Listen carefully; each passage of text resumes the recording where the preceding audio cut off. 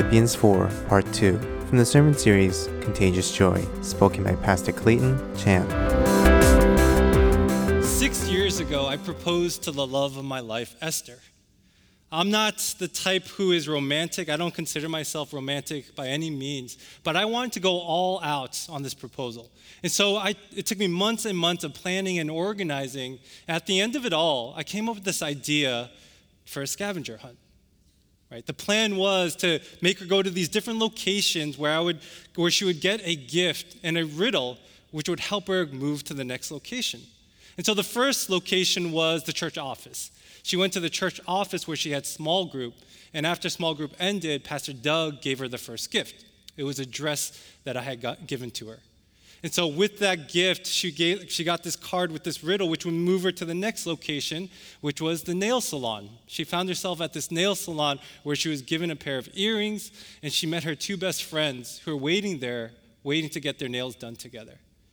The next stop was at this hotel, this lobby where she would meet one of her really close friends, Steve Bang, who would give her a pair of heels that I had gotten her. And finally, she would meet me on top of a rooftop where I would be waiting, dressed up in a suit, waiting to propose to her. I still remember being so nervous, thinking about what I was going to say to her. But the moment that I saw her, my nerves went away. She looked beautiful. She was glowing. She was wearing the dress, the earrings, and the heels that I had gotten to her. She was smiling so bright. And as she approached, I took her hands and I did my thing. I proposed to her.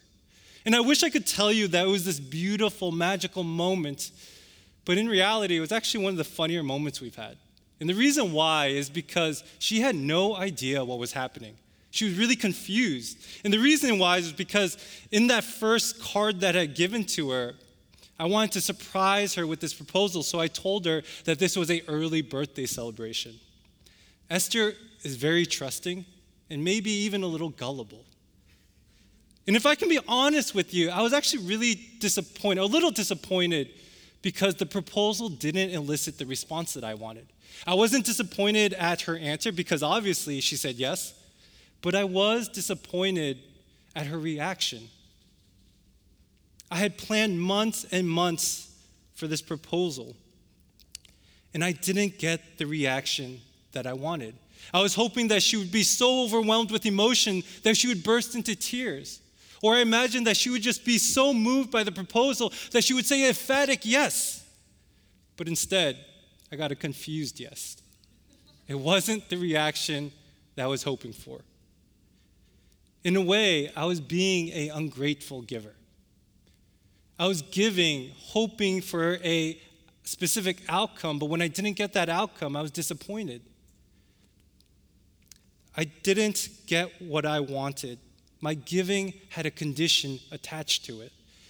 I was not what God calls us to be, which is a cheerful giver. A cheerful giver gives because out of joy. They don't care how it's going to be appreciated. Have you ever found giving joyless? We all know the saying that it is better to give than it is to receive, but how many of us know that to be true? I think for many of us, if we're being honest, we love to receive more than we love to give. To give is more difficult, especially sacrificially. But as believers who have been given so much by God, He calls us to be joyful givers. As we conclude our series on Contagious Joy, I want to take a look at what it looks like to give sacrificially with joy. Answering the question, why does sacrificial giving produce joy? And so if you have your Bibles, would you turn with me to Philippians chapter 4, verse 10 through 23. Philippians 4, starting with verse 10. I rejoice greatly in the Lord that at last you renewed your concern for me. Indeed, you were concerned, but you had no opportunity to show it. I am not saying this because I am in need, for I have learned to be content, whatever the circumstances. I know what it is to be in need, and I know what it is to have plenty. I have learned the secret of being content in any and every situation, whether well-fed or hungry, whether living in plenty or in want. I can do all this through Him who gives me strength. Verse 14, yet it was good of you to share in my troubles. Moreover, as you Philippians know, in the early days of your acquaintance with the gospel, when I set out from Macedonia, not one church shared with me in the matter of giving and receiving, except you only. For even when I was in Thessalonica, you sent me aid more than once when I was in need. Not that I desire your gifts. What I desire is that more be credited to your account. I have received full payment and have more than enough. I am amply supplied now that I have received from Epaphroditus the gifts you sent. They are a fragrant offering, an acceptable sacrifice pleasing to God. And my God will meet all your needs according to the riches of his glory in Christ Jesus. To our God and Father be glory forever and ever. Amen. Greet all God's people in Christ Jesus. The brothers and sisters who are with me send greetings. All God's people here send you greetings, especially those who belong to Caesar's household. The grace of the Lord Jesus Christ be with your spirit. Amen. Here at the very end of his letter, Paul is writing to the church in Philippi, addressing the very reason why he has written them. Paul thanks the church for their support. The church has been instrumental in supporting Paul and his ministry to share the gospel. In fact, Paul mentions that they are the only church that has given to him, and he is filled with joy. But he doesn't want his joy to be misplaced. And so he goes on explaining why he's so thankful. In verse 10, Paul writes, I rejoiced greatly in the Lord that at last you renewed your concern for me. Indeed, you were concerned, but you had no opportunity to show it. It almost sounds as if Paul is ungrateful. It sounds like he's being passive-aggressive in mentioning that it's been so long that they've helped him. But Paul goes on to explain that the very reason it has been so long is because they did not have an opportunity to do so. Paul is thankful that at last they have been given an opportunity and they've taken hold of that opportunity. But Paul has another reason to be joyful. The second reason Paul is so joyful is not because his needs are being met, but instead their giving is evidence of their mature faith. Their giving is their fruitfulness. It shows that they have been growing in spiritual maturity. Nothing matters more to Paul than to see people come to faith and fall in love with Jesus. Paul does not want his readers thinking that his joy comes from material wealth or the fulfillment of his needs. In fact, Paul says that his needs have no bearing on his joy because he has learned to be content. Contentment is vital to joy. You can't have joy without being content. So what does it mean to be content? Some might think of contentment as being satisfied. And if that's your definition of contentment, then your solution to being content might be to lower your standards so that you're not disappointed. Or it might be to choose complacency so that you don't expect too much. But having desires and ambition is not mutually exclusive to being content. In fact, Paul gives us a picture of what true contentment looks like in every situation and every circumstance. The Greek word for contentment that Paul uses here is atarkes. And for anyone hearing Paul's word in those days, if they heard Paul say that word, they would have immediately thought about Stoicism. Stoics believe that the ultimate joy in life, the ultimate goal in life, was to be self-sufficient to the point that they were above need or abundance. It was self-sufficiency that was so vital to have them live independent of others and their circumstances. But for Paul, the secret of being content is not self-sufficiency, it is Christ's sufficiency. He says, starting verse 12, I know what it is to be in need, and I know what it is to have plenty. I have learned the secret of being content in any and every situation, whether well-fed or hungry, whether living in plenty or in want.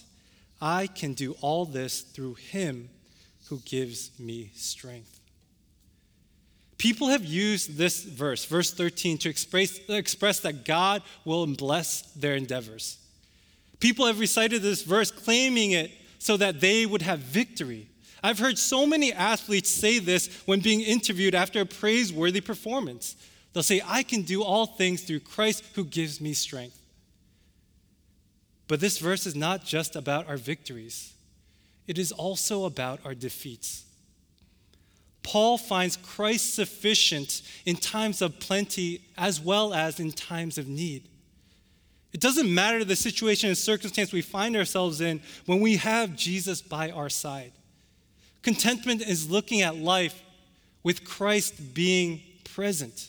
It's to see life in every situation through the lens of Christ being sufficient for us. The reason why we can be content in every situation is because Jesus gives us what we need to endure through every circumstance. And that's in times of need and in times of plenty. The secret of being content is not to trust in yourself, but to trust in the peace and provision of Jesus. We are rich in Christ.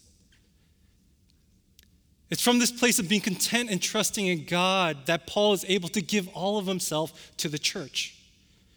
He no longer worries about his needs being met, because instead he wants to see the church flourish. And it was the same for the church in Philippi. The Philippians gave sacrificially to Paul. They weren't a rich congregation who had much. They gave not out of their plenty, but out of their poverty. In 2 Corinthians verse 8, Paul is speaking to the church in Corinth about the Philippians. He says in verse 8, "And now, brothers and sisters, we want you to know about the grace that God has given the Macedonian churches," the Philippians. In the midst of a very severe trial, their overflowing joy and their extreme poverty welled up in rich generosity. For I testify that they gave as much as they were able, and even beyond their ability. Entirely on their own, they urgently pleaded with us for the privilege of sharing in this service to the Lord's people. The church in Philippi was poor, but they were generous with what they had. They gave sacrificially to Paul because they loved him. They saw Paul as a friend. Their friendship was based not on indebtedness of paying each other back or trying to outdo each other, but they freely gave of what they had out of joy. It brought great joy for them to give. They gladly gave, understanding that they had been given so much by Jesus. Both Paul and the Philippians give generously because they know what it is to be content.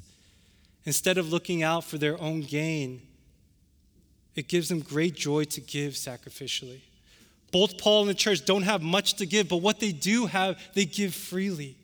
There is a joy that they experience knowing that they can bless each other instead of themselves. When was the last time you felt joy in giving? When was the last time you felt joy in giving? And when I speak about giving, I'm not only talking about financially. Yes, God does want you to give your money to bless others, but he also wants you to use your talents.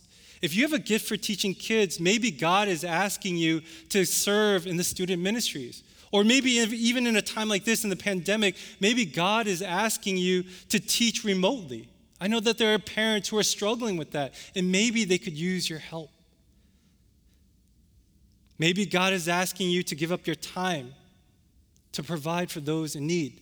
Pastor Dan mentioned last week that we have a ministry where we serve families in the Englewood neighborhood. We provide them with supplies and food for those who are in need. Maybe giving for you means joining a small group and sharing your wisdom. Maybe what you have to give is wisdom. Maybe you find yourself to be a wise person. Why don't you give it away? The point is that we all have something to give. We all have talents, gifts, resources, even time in our presence. But will we do it with a joyful heart? Anyone could give begrudgingly out of routine or guilt. But can we give from a place of contentment, surrendering to God what he's given to us because he has given us so much and he will continue to provide for our needs? God wants a cheerful giver because our hearts matter also. We have a routine in our house for when my son Weston goes to sleep. We first bathe him, and then we put his clothes on, and then he'll go over to his crib, and next to his crib is a white noise machine. So he'll turn that on, and he'll start running to Esther. He'll give her a kiss, say, "I love you," and he does this little finger heart motion, and he says, "Good night." After all of that, he comes to me to grab his milk so I could feed him, sing "Jesus loves you," and put him down to bed. Right? This is his routine. He's done this 1,000 times. He knows to do this without even thinking, even to the point where this past week, he was going to bed. He turned on his white noise machine. He went to Esther. He gave her a kiss. And then afterwards, he just started moving away with his heart and saying, "I love you, good night." And so, of course, as loving parents, what do? We stop him. We say, "Look at your mom, look at Esther, and tell her you love her." And the reason why is because we don't want to just be told that he loves us. We want him to really mean it. We don't just want his affections. We want him to do it with gladness and joy. In the same way, God doesn't want us to give out of guilt or routine, but he wants us to give generously and cheerfully because we desire it and it brings us joy. When we give sacrificially, we will be able to experience joy, great joy. And so why does sacrificial giving produce joy? The first reason, sacrificial giving produces joy because it is a privilege. Giving is a privilege. No one can force you to give. Giving is voluntary, but God gives us opportunities to serve him. Giving is a privilege because it's an opportunity to be part of the work that God is doing around the world. This is why in verse 14, Paul writes, "Yes, yet it was good of you to share in my troubles." It was good of you to share in my troubles. The Philippians didn't have to share in Paul's troubles. They weren't being asked to, nor were they expected to support Paul. But they chose to give to Paul, and it was credited to them as good. Paul doesn't say it was for my good that you supported me, but it was for your good. God doesn't need us to accomplish his will, but he chooses to use us. Right? I'm not a great singer, and I'm not going to try to sing this for you, but there is a powerful worship song that speaks to this truth. And the chorus goes, I give myself away so you can use me. The privilege that we have is to be used by God.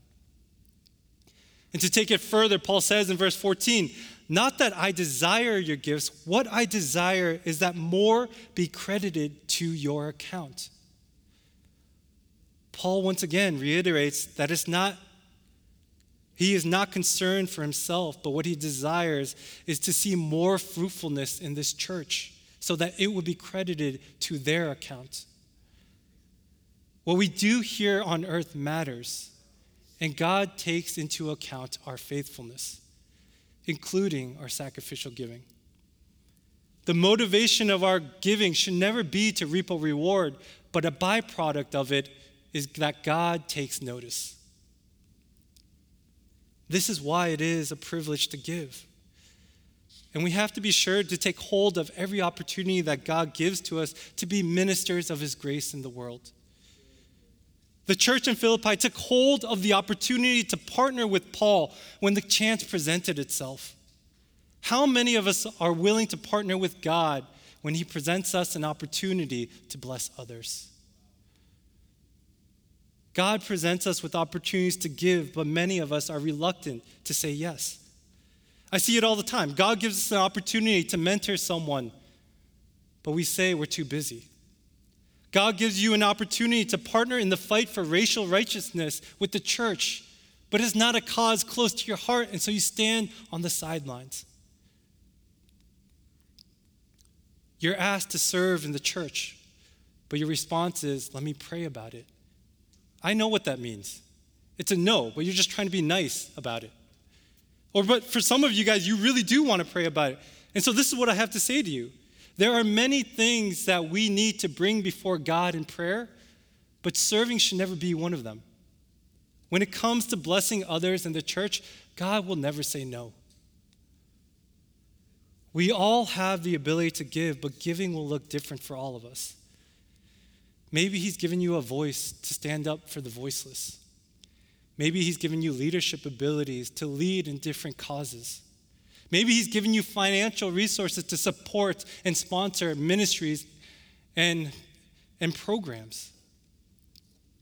In the parable of the 10 talents, Jesus reminds us that we will have to take into account for the things that God has given to us. For those of us who have been given much, we have greater responsibility to do much with it. It's out of our abundance that we have the privilege to give. A couple of weeks ago, I had my car serviced. Many of you guys know that I love my car. Some may even believe, or some might think that I am borderline worship it. All right, I'm the type of person who will park really far away from all the other cars because I'm scared that it's going to get a scratch or dent, right? So I am very particular and careful with my car. And so at the time, I was looking for a Volkswagen specialist to service it. And they did a great job. I took it to this place in New Milford. I'm not going to tell you the name of it. But I took it to them, and they did a great job. They gave me great service. They gave me a great price. And they even went the extra step where the owner called me the next couple of days, or in a couple of days, and just asked me how the car was running. And so I thought they went above and beyond their expected service. I was so delighted with that conversation because not only were we talking about how the car ran, but we just started talking about life. And it was such a good conversation until the very end. Right before he's about to hang up, he says, "You be careful out there because you know why? The China virus is out there." And he hangs up. I couldn't believe what he just said. I was shocked. I was stunned. And then eventually I just became angry. And so I was like, what can I do here?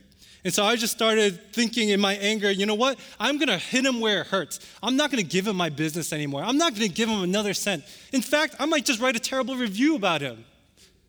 But then I started thinking about it and sitting in this anger, and God started to give me peace. And then I started to see this as an opportunity to be used by God. I realized that God was giving me this opportunity to love on this person and to actually have a conversation with him about what he said. The easy thing for me to do would have just been to forget him, to never go see him again, to never bring my business to him. But I realized the privilege that God was giving to me was to be able to educate and help this person grow. And so I decided that I would continue to give him my business, hoping that I could build a relationship with him and to have and talk to him about what he had said. I see this as an opportunity to be used by God as a privilege. To give is a privilege. God gives us opportunities to partner with him to change the world, even if it means one person at a time. The joy that we experience from giving sacrificially comes from being used by him. The second reason sacrificial giving produces joy is because giving is an act of worship. Giving is an act of worship. In verse 18, Paul writes, "I have received full payment and have more than enough. I am amply supplied, now that I have received from Epaphroditus the gifts you sent. They are a fragrant offering, an acceptable sacrifice, pleasing to God." While Paul was the recipient of the gifts, he knows that ultimately the gift is to God for his faithfulness. The gift was to Paul's benefit, but it was given in response to God and God's faithfulness. The gifts were given as a fragrant offering, pleasing to God. For many of us, when we think about offering, I think the first thought that comes to mind is tithing. And when it comes to tithing, our standard of giving is 10%. But nowhere in the Bible does it say that we are only to give 10%. The gifts that the Philippians offer to Paul here are not their tithes. It is a gift in addition to their tithing. It included food, clothes, and money. Giving God an offering comes in many forms. What can you give as an offering to God today? When we give sacrificially, whether it's our gifts, our talents, our resources, or our time to bless others, we are doing it in response to God's command to love Him and to love others. Giving is a way that we show where our loyalty and love lies. We will naturally give to the things that we love. We will naturally worship the things that we love. Right? None of you would withhold giving your children the very best. You give them every opportunity to succeed in life. You are willing to give up your time, your convenience, and yes, even spend a lot of money for their sports, their academics, and any other extracurricular activity because you love them. But would you do the same for God? Would you make the same sacrifices for God? Paul writes in Romans chapter 12, verse 1, "Therefore I urge you, brothers and sisters, in view of God's mercy, to offer your bodies as living sacrifices. This is your true and proper worship." This is your true and proper worship. I love that Paul says that our true and proper worship is to offer our bodies as living sacrifices to God. God doesn't just want us to sing praise songs to Him. He wants us to worship Him with how we live, and in this case, how we give. Worship is about declaring how worthy God is. When we are willing to give everything that we have to Him, it honors Him. When we give sacrificially, it pleases Him. It makes Him happy. And that is why giving produces joy. When we give ourselves up to God as a living sacrifice, we please God, and there is no greater delight than to make the one that we love happy. When we give and use our resources to bless others, it is our act of worship to God. Giving is an act of worship. And the third reason sacrificial giving produces joy is because giving comes with a promise. Giving comes with a promise. This passage began with Paul thanking the Philippians for their gift, but it ends with Paul giving them a promise. Paul writes in verse 19, "And my God will meet all your needs according to the riches of His glory in Christ Jesus." Paul is writing from a place of not being able to give much. He's in prison. He's under house arrest in Rome, so he can't go visit the Philippians. He doesn't have much to give. He doesn't have any financial gifts to give them, to support them. Paul doesn't have much to give to the church, but he knows of one who can and who will give greater than he could, and that's Jesus. The promise that God has for us is that He will meet every one of our needs according to the riches of Christ Jesus. It's a promise rooted in God's wisdom and love. When God promises to give us everything that we need, it isn't a promise to give us what we want. We have to remember that it's God who decides what our needs are, not us. There are many things that we think that we need, but in reality, they're just really wants and desires. God knows our hearts. He knows our situation. He knows our circumstances. He knows what we need at every moment, and He will supply it. It's because of this promise that we experience joy when we give. Knowing that God will meet our every need leads us to giving sacrificially because we don't have to worry about ourselves. Right? God has that covered. Right? Think about this for a moment. The God of the universe, the one who is all-powerful, all-knowing, has got your back. How amazing is that? But not only that, when God says that He will meet our every need, it also means that we can never outgive God.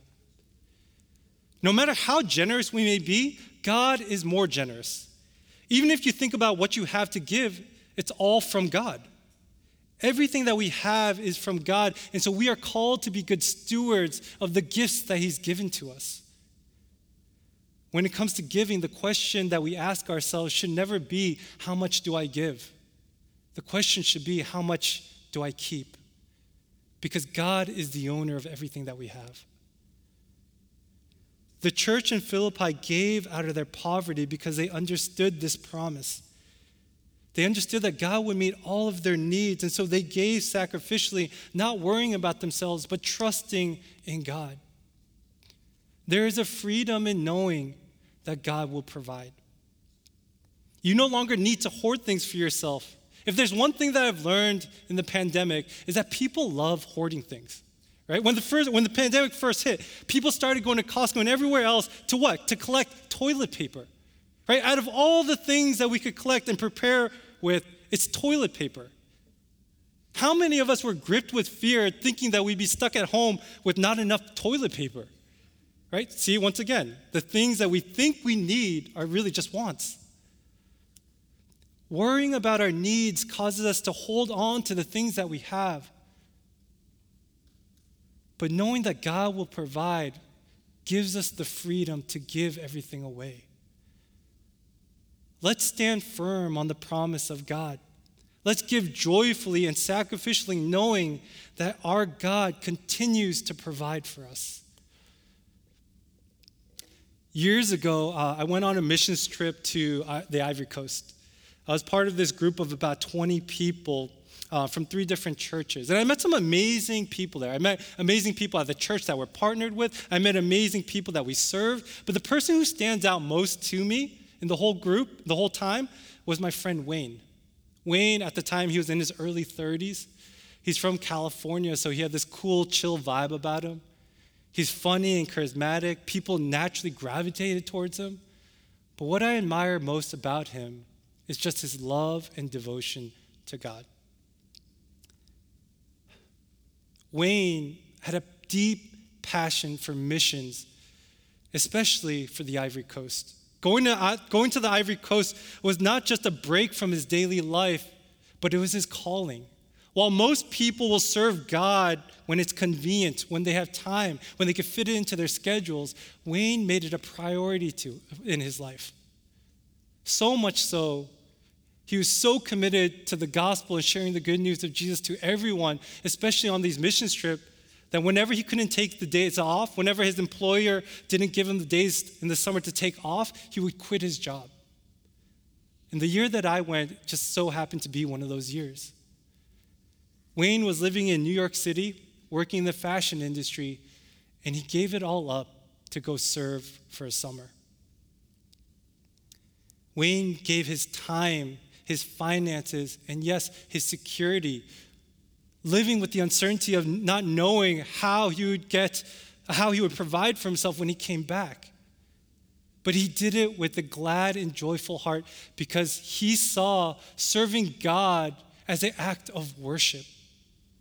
He saw loving on people and sharing the good news as his privilege. And he trusted and clung on to the promises of God, that God would take care of him. And I'm happy to say that God has taken care of him. Wayne still lives in New York City. He still works in the fashion industry, and he still goes to the Ivory Coast every summer. Giving sacrificially is not easy. It takes us to the place of being content in Jesus. In this season of loss due to the pandemic, there is great need, and God is calling our church to give sacrificially. We have so much to offer to God, and I don't know specifically what he's asking you to give, but what I do know is that as you give, you will experience great joy. Giving is a privilege. It's an act of worship, and it comes with a promise. So let's stand firm on the promise of God that as we give, God will meet every one of our needs according to the riches of his glory in Christ Jesus. Amen? Let's pray.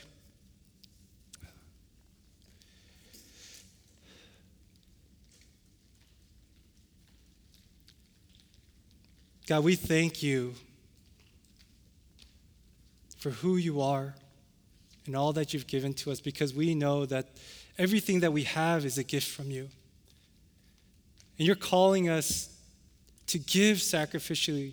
You're giving us to be cheerful givers. And especially in this time, God, when there's so much loss, there's so much need, I pray, Father, that you would give us the courage to trust in your promises, that you will take care of us so that we can look out after the needs of others. I pray, Father, that you would help us to see and to have clarity about the things that we can give.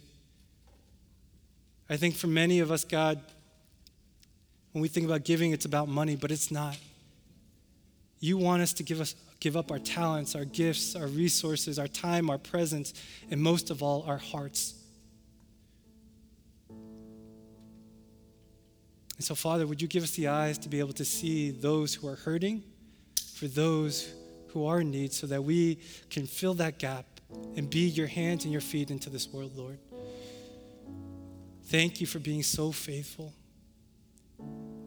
Thank you for being so loving. Thank you for making us so rich in Christ.